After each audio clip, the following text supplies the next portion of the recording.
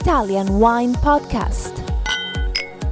Chin Chin with Italian wine people.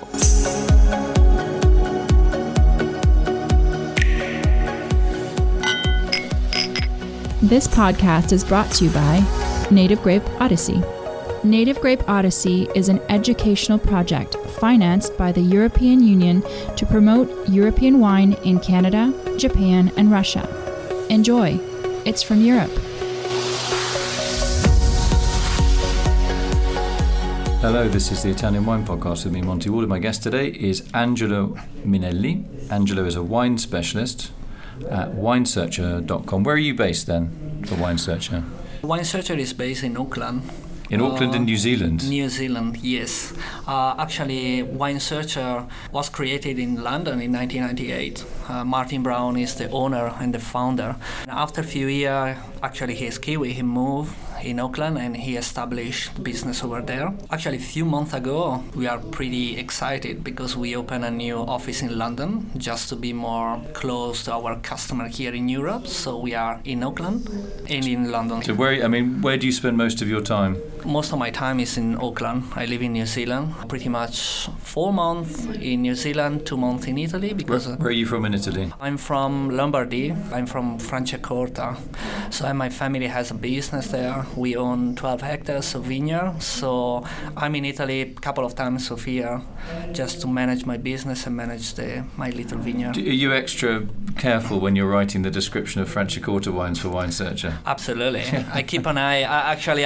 I have the privilege to work with 55 people, almost 60 people, really knowledgeable people. They have a different background, IT, excellent writer, master of wine, and I have wine specialist. I'm the only Italian wine there, so I keep an eye, of course, for the Italian product for Franciacorta. So how does WineSearcher work? It's pretty easy. I mean, you can have a website or an app. So mainly you just type a keyword, can be a producer name, can be a grape variety, can be a wine style, and you set up a search so you get result. The result give you actually the location where you can find the product. So if I'm, obvious question, I'm sitting at home in London and I want to Google, wine search Brunello di Montalcino, for example, or even a particular winery. I type that in and it's going to tell me where my nearest retailers are? Exactly, yeah. Actually, you can have two possibilities. One is type, second is scan the label. Maybe you already drink that wine and you particularly enjoy, so you can just scan and you have directly the information that you need. So just a normal, are you talking about a QR code or just the normal one? No. You just scan the label of the bottle and so you get the information that you need. And that is really cool. But otherwise, you can just type the keyword, the wine producer, and you can apply some filter. So you can, if you are in London, you can just see around UK where you can find, or maybe if you are traveling, maybe you are in Italy, so you can switch in a different country, the location, and you can find different results. If I'm a wine producer and I want to put my wine is called Chateau Monty, how do I get it listed on WineSearcher? Do I have to pay? Actually, we have merchant, so we are a wine shop that they list their wine, and actually they tell us when they become our sponsor the list of the wine that they have. So actually those products are in our database. So they pay a fee to be registered? Exactly, yeah. And it's up to them to supply you with the right information? Exactly. So when I create a wine or when I have a wine in a database, is the job of the wine specialist to check that every information is right, the denomination, for example, is right, the grape variety, the style. So we are in charge to maintain and to implement the database according to the website, from the producer website, actually. So you also have to do a lot of double checking then? Absolutely, yes. Even because you need to consider that most of the winery, sometimes they stop the production of a product, or maybe they just relabel the product. So all the time we need to update all the information. Even the blend sometimes can change. Yeah, for sure. So, I mean, you, from your perspective, big data is kind of one of the buzzwords of our time, but you are getting a lot of data, obviously, about your customers, what they're searching for, when searches maybe go wrong just due to a spelling mistake, for example, and you can correct that. But you're also getting a lot of data data from the wineries. So, I mean, your only way of monetizing that is when I go online, I select a wine, I buy it, and you're going to get a percentage. That's the business model. As well as listings, people pay for the listings, as you said. We don't sell wine, actually, okay? That is the most important thing. Our business idea is like to be the Google of the wine. The search. So the search. That's where the name comes as the search engine.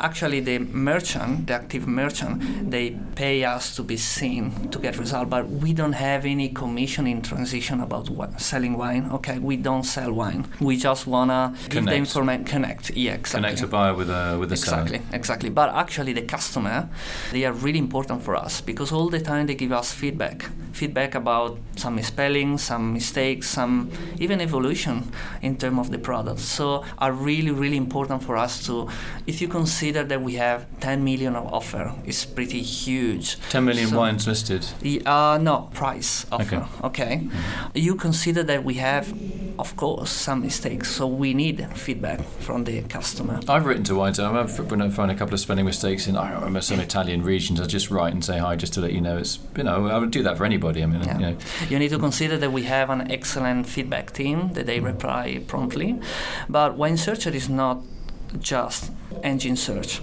Even we have writer that they all the time publish great article, and that is a really the encyclopedia, I want to say, side is really, really important. But we have IT, we have graphic, they are excellent, and so it's like a business that actually we have different skill that we bring together and we deliver this excellent product. So a website that you can get information from in terms of education. And as you say, you don't sell anything, you just put potential buyers in contact with potential sellers.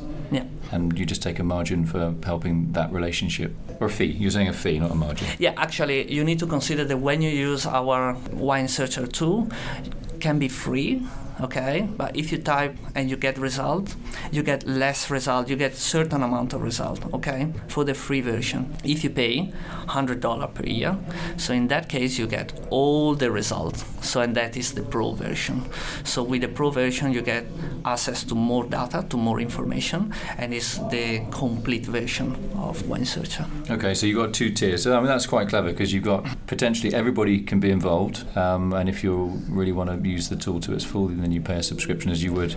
And I think that's the model, isn't it? A bit of free content and then the rest is subscription online. That's the future, really, isn't it? That's where we're going, whether it's photography or whatever. And we are really proud about our amount of data, of information that we can deliver, because most of the time what I want to try to explain to the people, they know us, they know how we deliver our service, but actually you need to consider that we have a big amount of information. So those amount of information are really strategic and really important for, I want to say, producer, for merchant, for consortium, association of production.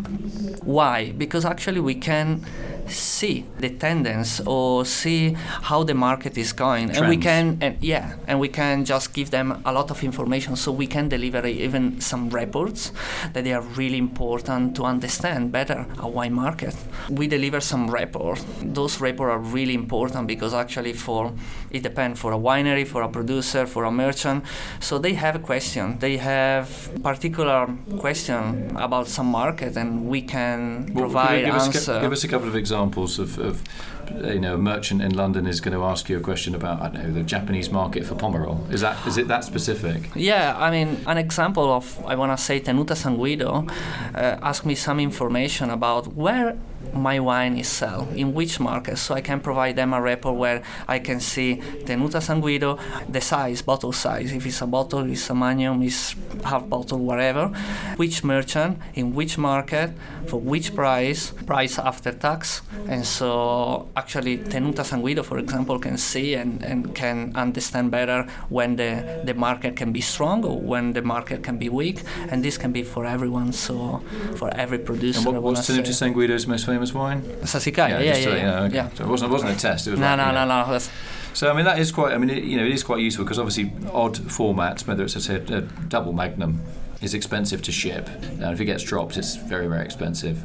So you want to make sure that that particular bottle size of what is a very famous and sought-after wine is going to end up in the right place. It's not going to end up in a shop somewhere where it's going to stay there for years and years and years. The wine will spoil, nobody's going to buy it, it's a cost to everybody and it's not going anywhere. So that is pretty useful. Yeah. It's a great example you've given. But even you need to understand that we can understand better, for example, where the Italian product, I want to talk in general, can be present in a market. So what is the percentage? Can be like in 90% of present, 80% of present. For me, when I talk about presence, it's like at least one bottle is in a merchant store, and this is really important to understand how products are in a strong or in a weak position, how you can improve. For example, for a consortium, it's important to understand where a product, for example, Franciacorta, is. No? When you're saying a consortium, what you mean is the consortium, which is the group of producers have a body that, say in Franciacorta, Brunello, there could be 100 or 300 producers, and they all pay their consortio money for marketing and advertising.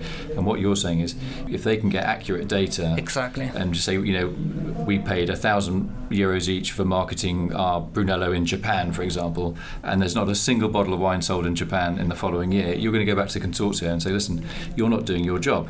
And that's going to say, yeah, we are. And we said, hang on, this guy's got the data from wine searching. He says, we haven't sold a bottle in Japan, so something's gone wrong somewhere. Exactly. So that is incredibly useful, isn't it? This is really, really important. And most of the people, as I said before, they think that our services just provide prices and where you can buy. But actually, the amount of data that we actually own is really useful, important to give a lot of answer, a lot of question from producer, merchant. What's your favourite kind of geeky data thing that you look for? I mean, I know that's probably not a very serious question, but I mean, what's the most sort of minute, most detailed search that you've done?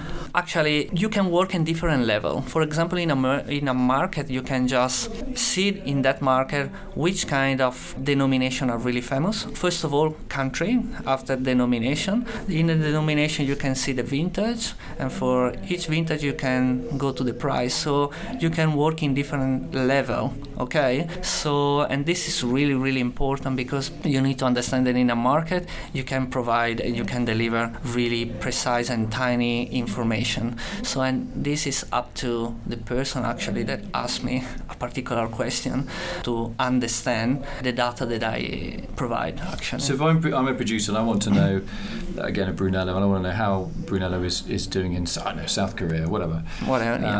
And how do I get in contact with Wine Searcher? Obviously, I would have already been in contact with you to have my wine listed, but I mean, how do I get in contact? I just write you an email? Yeah, you need to write us an email at our feedback, okay? And do you suggest, listen, we would suggest you ask us to analyse this and this, or do they come to you and say, we just want to hear about our wine? No, I think that the best option is just to contact us, give us roughly an idea what they want to do, and actually we can start to talk and actually build exactly the ideal report that they need, because actually every report is not a standard report, but it's tailored, it's designed, it's bespoke, it's specific for the questions, because it's really difficult for me to just give you and provide specific example, because we are talking about a lot of data.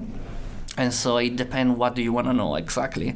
And based on that, we need to do in our team actually have to do a detailed research. So, and after. But how long would that take you to, I mean, obviously you've got all the data, but you've got to try and filter through it to give it's like doing a presentation, isn't it, in front of an audience. You may know everything about Brunello, but we're just really looking for specific bits of all the data we've got on Brunello sales in Japan or wherever it is. How long does it take roughly to prepare that? Obviously, it depends on the question, but is it easy? Is it a couple of buttons that you press and bing, the report comes out? Or? It's just a few hours, I want to say. It's pretty straightforward. Okay, because our database is well organized, so we can just easily pick up the information that we want. So you can understand that when you go in a library and every book is perfect in every position, so it's easy for you to access to the data. It's exactly the same in our situation. That's a great analogy. Yeah. Yeah, it's a big library. You just know exactly which shelf. Exactly. Third book from the left. Exactly. That's where we need to be. Exactly. Okay, exactly. so you're a very friendly chap, and you're kind of like a very friendly, geeky But what you're doing actually isn't geeky. It's actually logical and very well thought out and precise. Yeah, it's really precise. You need to understand that our wine specialists, our people are really, they have a really strong knowledge. They have a different background from the wine industry, of course, but they have a really good knowledge, and every year they improve knowledge because they participate to courses, they attend events just to understand how the market is going, how the producer, what they are doing. So I'm really pleased to work with important and really knowledgeable people. So you're saying that the people that obviously the content on Wine Searcher is people writing, your employees writing kind of articles explaining this region or this particular winery, for example. So almost you're sponsoring journalism as well. I know obviously it's a commercial venture, but describing again Brunello, for example, and it's got this many named areas and the production is X and the altitude is Y. We have content writer that actually they write amazing article about different topic. Most of the time I invite even producer if they are keen to tell us some nice story, unusual story. It's all the time storytelling. All the time is like really important. But beside that side, that actually is really important, we have even an encyclopedic part that describe you every denomination. Actually, there is a division country by country. In each country, the denomination, and for each denomination, we have description even for the grape variety, for the style. So this part is really important because even for the customer, for example, doesn't know anything about wine, can just simply read and can understand better what's going on and all the information that we have. So it's a one-stop shop. Yeah. I mean, if you think about, won't name any names, but famous websites that do list wines, they write articles as well, and they list wines, but most of the time, as far as I understand, they are just doing that as a favour to their subscribers, because the subscriber, they say, right, well, you can buy this wine at Berry Brothers and Rudd, for example, and here's the link, and you go to Berry Brothers. Now, whether Berry Brothers give a percentage or not, as an example, I'm just saying, I don't know, but in your case, you've definitely got that matrix worked out where a click and a purchase is good for the winery, but it's also, as you're providing the service, you're getting a fee. You're not doing it for charity. Mm-hmm. Whereas if I write an article, say I had a great Brunello called Brunello Monty, or whatever it's called, someone buys it, I don't get any money because I'm not set up for that. So that's good. Oh, yeah. So also, I mean, in a way, is there any sort of conflict, do you think, between, you're not selling directly, but you're putting buyers in contact with sellers, conflict of interest editorially? Because there's always that worry in wine or anything where there's... No, I think that for Wine Searcher, we have really transparent condition. You need to consider that the key in this, I want to compare our Wine Searcher application with Google. So actually, if you want to buy something, you are not picking the bottle from a box, so you know exactly where are you going. So there are different models in the market, our competitor, that actually they provide kind of the same service, but actually you don't know where are you buying. So, and this is really different compared to what we do, because for us transparency is really important for the customer. Actually, we direct the customer to the wine shop, and so they exactly know. And you need to consider that every merchant has a rating. So actually, for us, it's really important that the merchant, they are selling the good product, the right product. They are selling what actually they declare. They don't do a bit and bite and switch. So for us, it's really important to give them a score, actually, that is came from a different, I want to say, elements. Okay, we have different criteria, but this, for example, is another element that we prove that actually we are working with genuine people. Okay. So if I'm a wine merchant in London and I've got 3 bottles of Brunello or whatever, 3 bottles of Sassicaia, is it up to me? Do I have access to? I have to put my own data onto your server and to say, yeah, I've still got stock. And when those 3 bottles are gone, if a customer comes and Googles Sassicaia London, my name won't come up because you know that I'm out of stock. Yeah. And so I have to do that in my own office. Yeah, because actually you provide us your list, and all the time you renew your list. Online, obviously. Yes, because otherwise if you don't do that, first of all, we inform you and you say, hey, we receive a feedback from the customer, and actually you say that you are selling Sassicaia, and actually at the moment not. So probably you need to renew your list, okay? And maybe you say, yeah, sorry, it's my fault, I need to do, and thanks.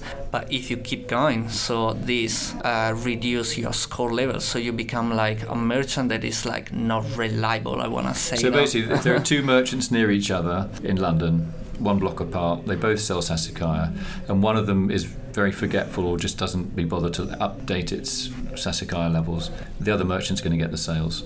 And it's up to the merchant that's been a bit lazy to get with the program and to it's really important. Does that happen a lot though, that you got wine merchants that don't keep up their inventory on your online system? Or are they pretty good? No, they are really good.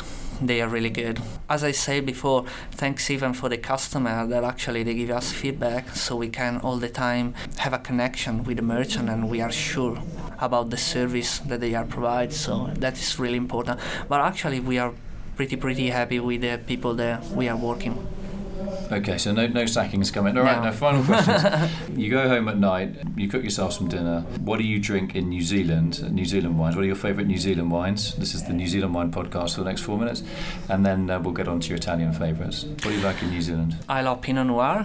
I have my favourite producer in New Zealand. From Otago or No, it's unusual. It's in Nelson. It's Neudorf. Neudorf, yeah. I love the product. But actually, in New Zealand, most of the people, when I travel overseas, they ask me about the famous Sauvignon Blanc. Actually, New Zealand is famous for that.